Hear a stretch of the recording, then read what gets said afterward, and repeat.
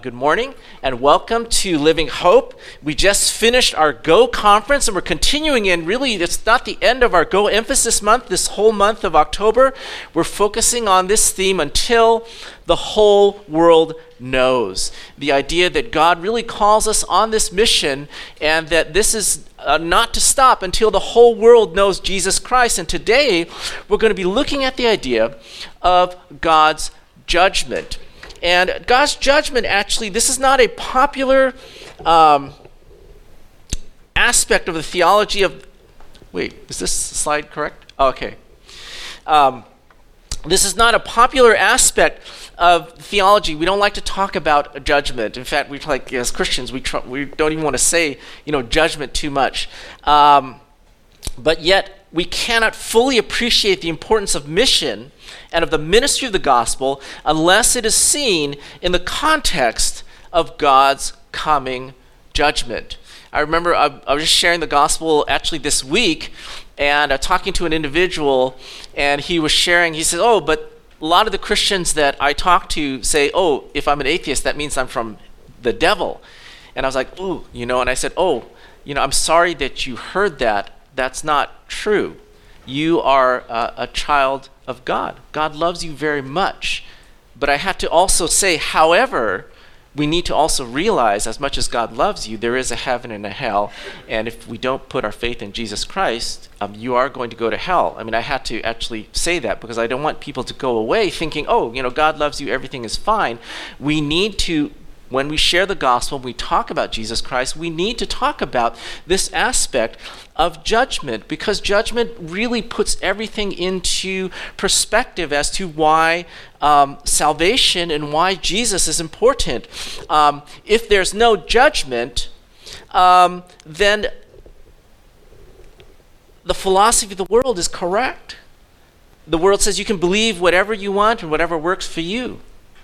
If there's no judgment, then there's no need for missions. We can simply live out our dreams and our desires and do whatever we want without any serious consequences. And we may think, some people think that a world without judgment actually would be wonderful. People say, a world without judgment would be great.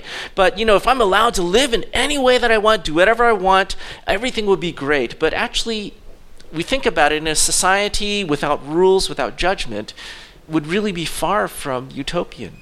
For example, if I'm in a rush and I want to speed down the highway and ignore the traffic lights, we would say, well, that'd be great, then I wouldn't be late to work. I wouldn't have to sit around waiting for the traffic lights to change, and that would be great if I was the only car on the road. But in reality, we know that there are many cars on the road, and if everyone says, I'm late or I'm bored, I want to drive as fast as I can, ignore all the traffic lights, we know that that would result in a lot of horrible deaths and a lot of grief for families. If there's no judgment, what if there are individuals who say, well, I'm angry, I'm so angry that I want to beat you, I want to kill you, and I think that's okay because I'm angry? We would say, no, that's completely unacceptable. You cannot act like that, because judgment actually is necessary. Judgment in its simplest form is the idea that there are some universal principles or rules that are needed for peace. And the violation of these rules or principles will lead to consequences. That's the idea of judgment. In the Christian worldview, the Bible asserts that there is an all-powerful, fully good, and just God who in love and compassion has set certain boundaries for his creation. And when creation abides by these boundaries, there's peace that is enjoyed by all. When the boundaries are violated, then there are consequences. Now, we know the most familiar of these boundaries are the Ten Commandments. And, people know the Ten Commandments. You shall not murder, you shall not lie, you shall not steal. And I believe that you don't have to even be a Christian to agree that these are actually good boundaries to observe. And yet, we look at our world, and even we look at ourselves, and we violate these all the time.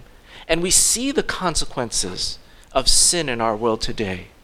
We see war, we see murder, we see hatred, we see racism, corruption, crime, abuse. See, in this reality of the world that we live in, we have suffered deeply because we violate the laws of God. And so the Word of God clearly speaks of a day of the Lord, a final, universal, complete judgment, and the consequences of which will be equal to the violation and the depth of sin in our world. God's judgment is coming, and deep inside we know that we deserve it as a society. And so the question is, how should we live in light of the coming judgment? I'd like you to turn with me to 1 Thessalonians chapter 5, verse 1, and that's where we'll be looking at. So please stand in reverence for the word of God. 1 Thessalonians chapter 5, verse 1. Now concerning the times and seasons, brothers, you have no need to have anything written to you, for you yourselves are fully aware that the day of the Lord will come like a thief in the night. While people are saying there is peace and security, then suddenly destruction will come upon them as labor pains come upon a pregnant woman, and they will not escape. But you are not in darkness, brothers. This is verse 4. For the day you are not in darkness, brothers, for that day to surprise you like a thief. For you are all children of light, children of the day. We are not of the night, nor of the darkness. So then, let us not sleep as others do, but let us keep awake and be sober. For those who sleep, sleep at night, and those who get drunk at night. But since we belong to the day, let us be sober, having put on the breastplate of faith and love, and for the helmet of hope and salvation. For God has not destined us for wrath, but to obtain salvation through our Lord Jesus Christ, who died for us, so that whether we are awake or asleep, we might live with him. Therefore, encourage one another and build one another up, just as you are doing. May the Lord bless the reading of his word. You may be seated. So from this passage, we're going to see that God calls us to be faithful until the whole world knows, because God's judgment is coming. The first thing we want to look at is really, what is the day of the Lord and what are its implications? If you look at verse 2, there's some very specific details here. He says, for you yourselves are fully aware that the day of the Lord will come like a thief in the night. While people are saying there's peace and security, then sudden destruction will come upon them as labor pains come upon a pregnant woman, and they will not escape. So what does this passage tell us about the day of the Lord? First of all, it tells us that the day of the Lord is something that will come in the future. It hasn't occurred yet. It's something that's going to come in our future that we won't see it, but it's coming. The second thing is that it says it will come unexpectedly. It says like a thief in the night. And we know that thieves don't make appointments. Thieves don't come when it's convenient for us. The day of the Lord will come when people are saying, peace and security is all good. Everything's good. Things are looking good. That's when judgment will come. Now, I want to make a quick note. We talked about the rapture before. This is not the rapture. This is the judgment. Rapture is when all Christians are taken up to be with Christ. And so there's no more Christians on the earth. And now comes the day of the Lord, the judgment of God upon the unrighteous. The third thing we learn about the day of the Lord is that it is catastrophic in nature. The words sudden destruction, the words labor pains, this extreme and sudden pain and suffering. Nobody says, oh, labor pains, this is exciting. I'm really, I've always wanted to experience this. No, labor pains are terrible, horrible, and it's painful. No one would mistake that for something that's, good. The day of the Lord will begin with great violence, with terror on earth, and it will end with a lake of fire. And so it is catastrophic in nature. The third thing is the day of the Lord is inevitable. That means it says they will not escape. You cannot avoid it. You cannot change it. You cannot prevent it. You cannot go back in time and destroy Skynet. The day of the Lord is inevitable. And so we put this all together. We say that the judgment of God is coming. It will come unexpectedly. It will be catastrophic in nature, and it will be unavoidable. And Paul says in this time, conditions will seem very calm. And that's the thing, is that we think about the day of the Lord, and you think about right now in our lives. Jesus even says people will be eating and drinking, be doing their work and doing their stuff, and the day of the Lord will just come. And we think about this and say, looking at our life right now and say, life is good, work is good, school is good, grades are good, everything's good. I'm getting ready for school, blah, blah, blah. I'm getting ready, planning what we're going to eat for dinner tonight, and daily normal routine, and boom, God's judgment can come upon them just like that. People won't know. And it says the destruction will come on just very suddenly. Like they won't know what will happen. That God's wrath is building up over time. And eventually it's just going to come upon people. Now the big question is, it says they will not escape. So who is the they? Is it everyone? Is it just bad people who deserve punishment? In the previous chapter, chapter 4, Paul talked about the rapture. It says, during this event in the future, the rapture, all believers, both living and dead, are going to be raised up, and they will meet with Jesus in the air. So at the rapture, all the believers are going to be physically and spiritually removed from this earth, except for, again, if you took Paul's class, I mean, not the Apostle Paul's class, but our Paul's class, he talked about the idea that there will be witnesses that will remain on the earth, but during the day of the Lord in general, all who remain are going to be basically those who have not put their faith in Jesus Christ as Savior. And what Paul, the Apostle Paul, is saying is that there is no distinction between a worse sinner or a better sinner. That without the salvation of Jesus, all sinners will experience the day of the Lord's judgment. So if you're here today and you've never put your faith in Jesus as Savior, even if you come to church all the time, even if you listen to your parents all the time, even if you're here and you know how to talk about Jesus and things like that, if we've never put our faith in Jesus Christ as Savior, or we're not really sure if we're a Christian, if we don't know where we stand with God, the message of Christianity is that there's a day of judgment. You cannot exclude the day of judgment from the message of the gospel. There's a day of wrath when God's wrath will be poured out over the injustice of this world. That the Bible says we all have sinned and fallen short of this glory of God. And the Bible makes it very clear that we cannot argue with God. We cannot bargain with him and say, well, I'm better than this person or that person. That Jesus says, I'm the way, the truth, and the life. No one comes to the Father except through me. Jesus is the only way. He is the only provision. And Jesus makes it very clear that this is the only way to salvation.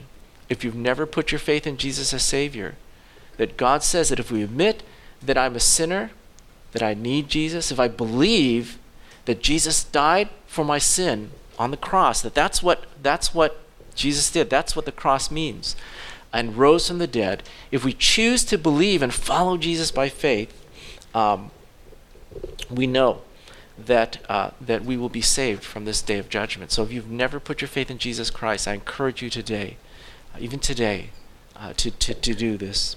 Now, the second thing we want to look at is, if I have put my faith in Jesus Christ, and I know that I'm going to be saved, how then should I live? How do I live in light of the judgment of God? In verse 4, it says, but you are not in darkness, for that day to surprise you like a thief. You are children of light.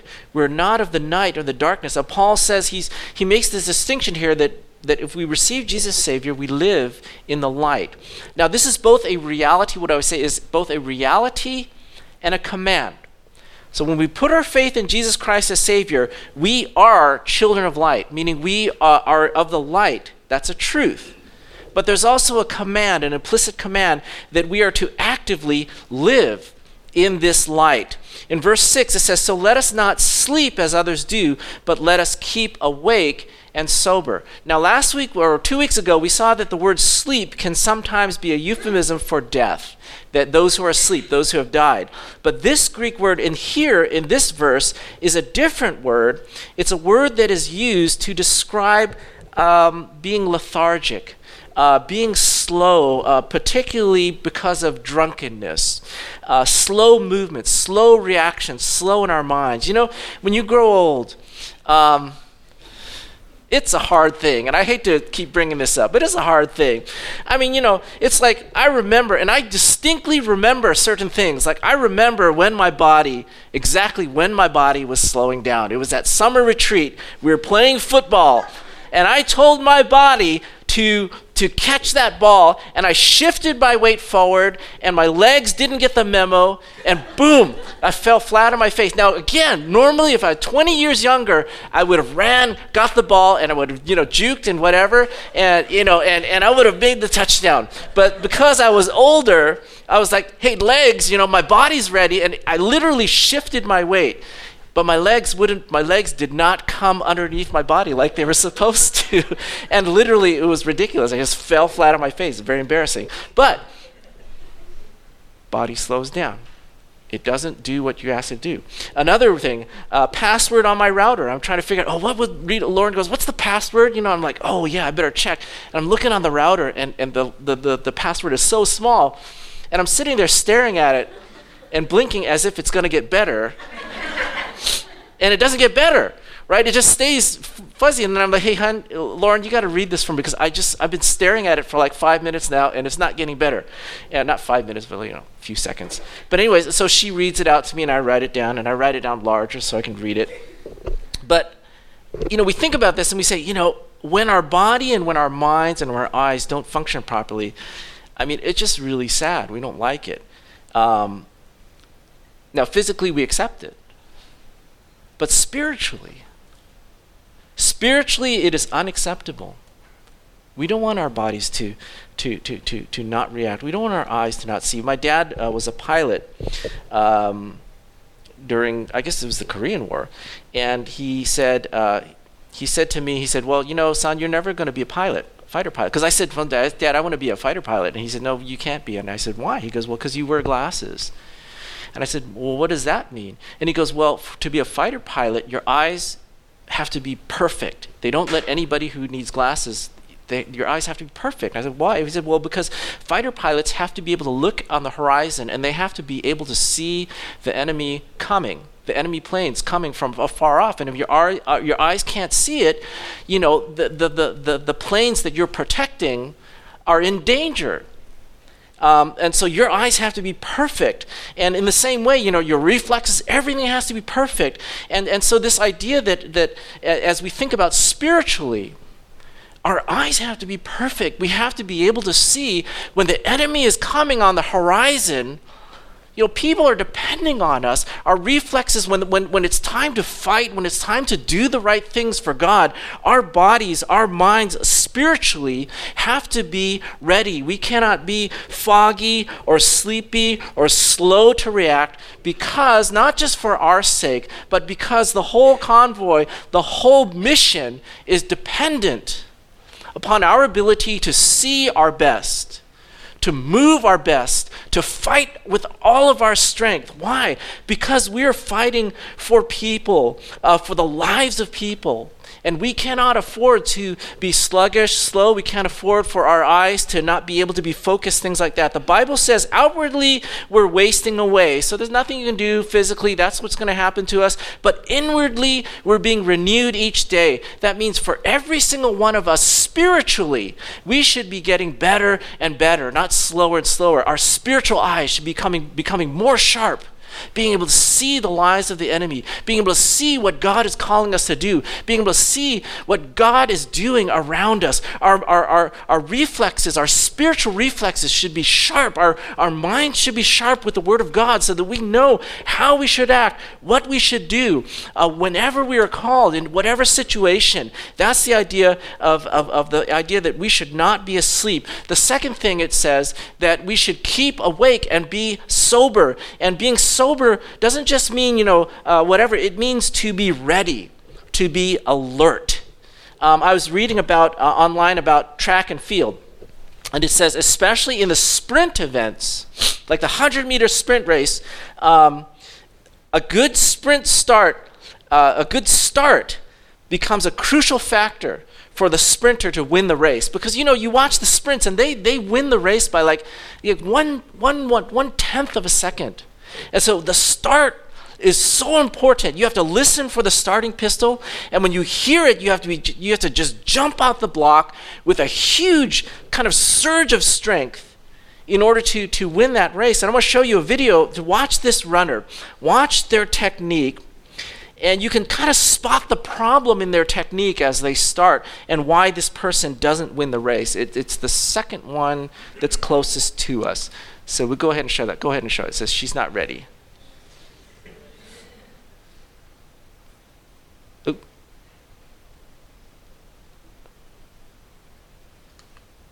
What happened? Push go.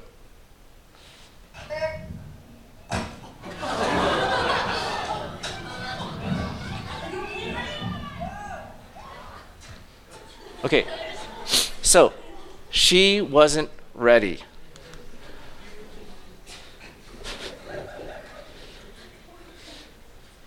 Christians need to be alert and ready.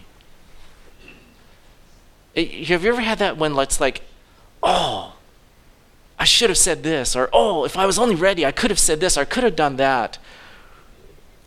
But it's too late. Time has passed. The person's gone already, or oh, the time for saying that or doing that, the opportunity is gone. Oh, I wasn't ready. I was too distracted, or I was too tired, or I wasn't thinking.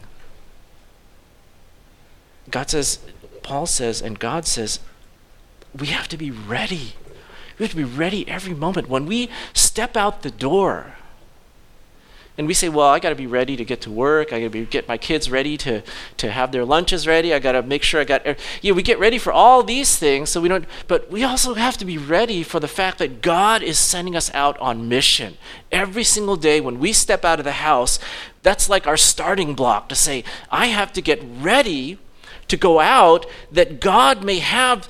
Not just God may have, he does have something that he wants us to do. He has something that he wants us to do to proclaim Jesus, whether it's through our mouths, whether it's through acts of love, whether it's through whatever we do, that God has something that he's calling us to do that we must be ready to do, not for our sake. We're disciplined, we're ready, and we're not for our sake, for God has not destined us for wrath, but to obtain salvation through the Lord Jesus. We don't worry about ourselves. No, we're worried, we're ready because we are going to meet a majority of people that we meet in this world.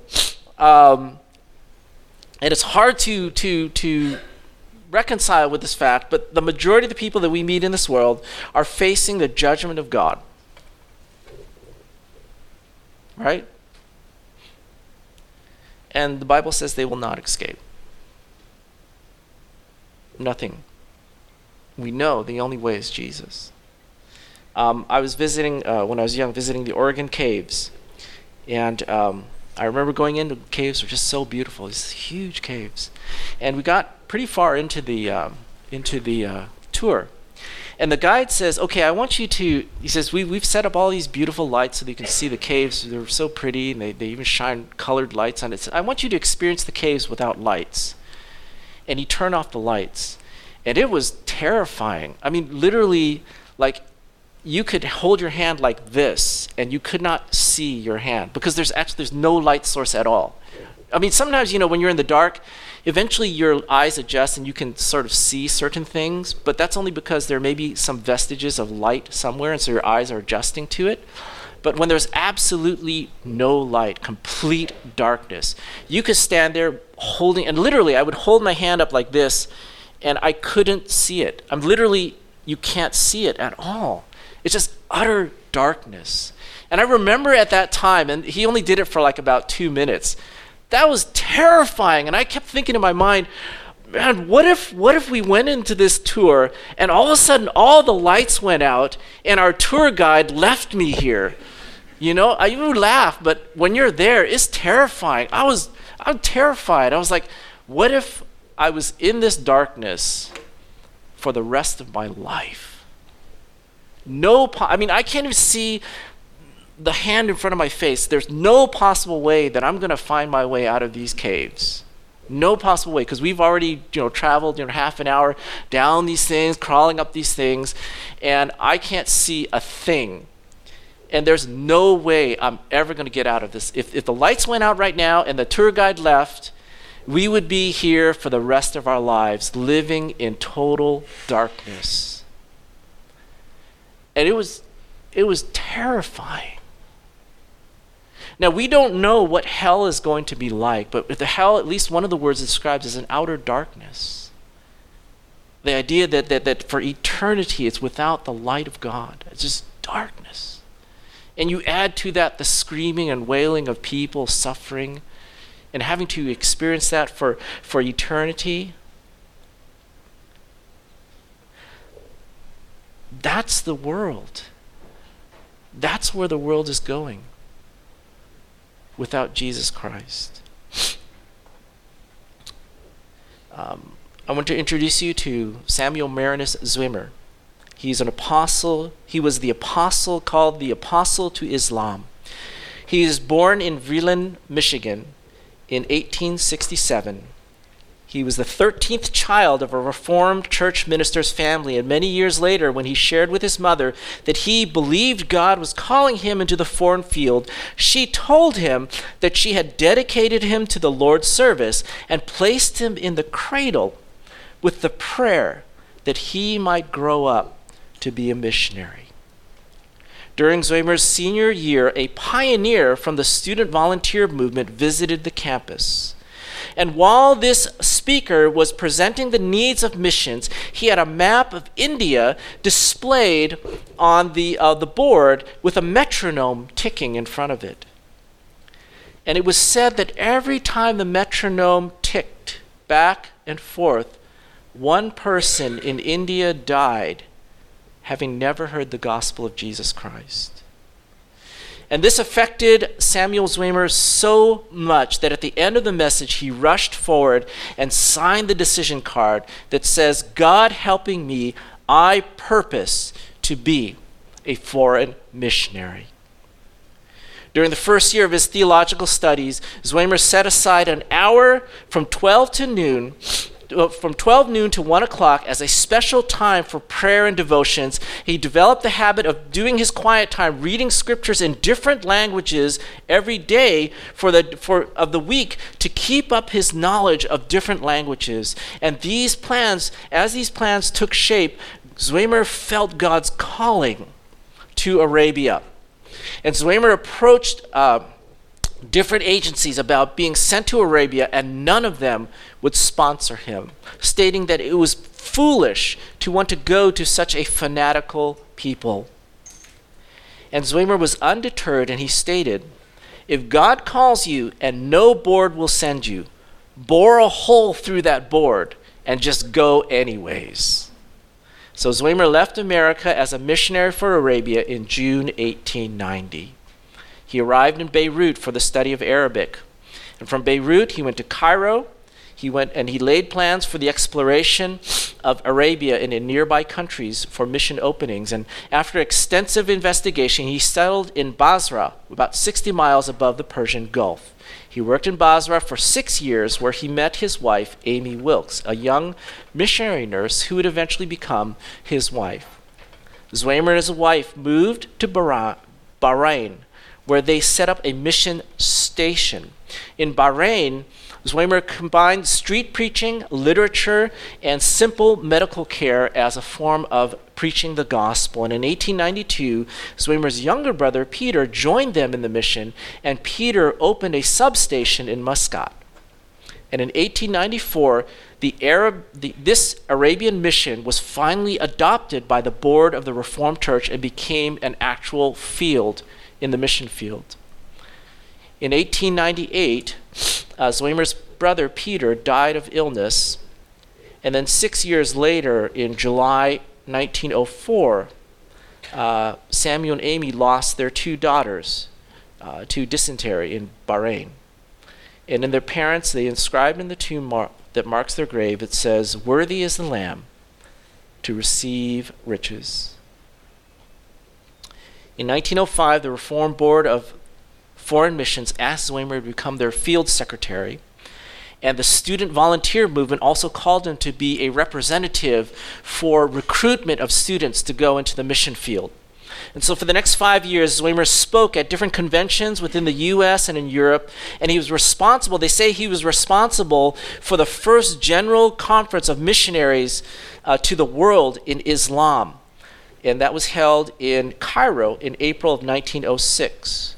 Robert Speer wrote of Dr. Zwimmer, he said, he hung a great map of Islam before us, and with the sweep of his hand across all the darkened areas, he said, "Thou, O Christ, art all I want, and thou, O Christ, art all they want. What Christ can do for any man, he can do for every man." And he spoke to many student gatherings. He said that Zwemer was responsible for influencing more young men and women to go into missionary service than any other individual in all of Christian history.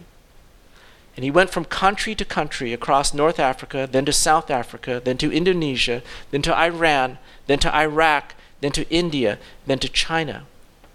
Zwemer was ready to travel anywhere that Muslims can be found. He was passionate about the importance of personal evangelism, and he followed a familiar pattern. He would address Muslims with the gospel with whatever means possible. He accepted the appointment to become the professor of missions at Princeton Theological Seminary, because he saw this as an opportunity to continue to influence young men and women to enter into the mission field and challenge them to go.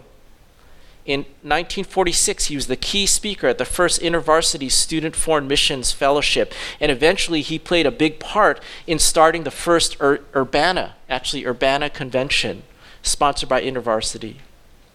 When Zwemer was 83, the mission of which he was a founder celebrated its 60th anniversary, and he went to Bahrain. He visited the two graves of his daughters. And he said, "If we should hold our peace, even these stones will cry out for the evangelization of Arabia." On Wednesday, April 2nd, 1952, the heart that beat so long and hard for missions took its rest. The president of Princeton Theological Seminary called Zwemer the prince among missionaries, an apostle to the Muslims. Dr. William Miller, speaking at the Urbana Student Missionary Convention, said, "Dr. Zwemer's pleading voice thrilled multitudes of Christians in many lands, inspiring them to work and to pray for Muslims all around the world." The challenge that he sounded must be heard again today. For today, the number of lost Muslims is much greater than it was when Zwemer dedicated his life for their salvation. But yet the number of Christians who are seeking to save them is pitiably inadequate. The doors are open, but who will enter? The walls are falling, but who will occupy the city? The fields are white unto harvest, but the laborers remain few. And I like this quotation here. The cross is not just a message. It is a way of life. Whether you are called to the mission field, or whether you are called to the people who are here, who have yet to hear the gospel of Jesus Christ, we must live every day sober and ready for this great mission to live out the cross of Jesus Christ. Today we're going to be observing our Lord's communion, and this is a celebration that Jesus reminds us to say, "This is my body, in which is my blood, which was shed for you." And we think about this and we say that God gave up his son. This is how important it was to bring people to himself, that God would make this great sacrifice for all of mankind, even for those who would be enemies of him, that he would desire for them to be saved. And so it is a shame that after God does all these things, that people would not even, there's still people in this world who have not even heard the name of Jesus. And that, to me, that just is unacceptable for me. I mean, just personally, I can't fathom it. I can't accept it. And neither should you. Neither should we. When we know how much God has done for us, when every month we celebrate what God has done for us, we do it knowing that there are so many in this world who, maybe even people that we know, who would not even know the name of Jesus, or if they know the name of Jesus, they totally don't understand who he is and what he has done for them. And so I invite you right now, as if you are a believer in Jesus Christ, you join us in taking of the elements. But before we do, let's just spend some time in quietness before the Lord, to be reminded of indeed what God has called us, what God has done for us. And that as you come and take of the elements, that you're coming forward to saying that I am choosing to follow Jesus, to obey him in this great commission and calling that is not an option just for some Christians. It is a calling to every Christian, every person who enjoys the salvation of Jesus Christ through Jesus Christ, that we are now called to obey him and proclaim Jesus until the day he returns. And so when you're ready, please do come and spend time praying with others together, as we really do bring our world before the Lord and place ourselves before the Lord, that this world will come to know Jesus as Savior. Let's go ahead and just spend some quietness before him. When you're ready, please do come up.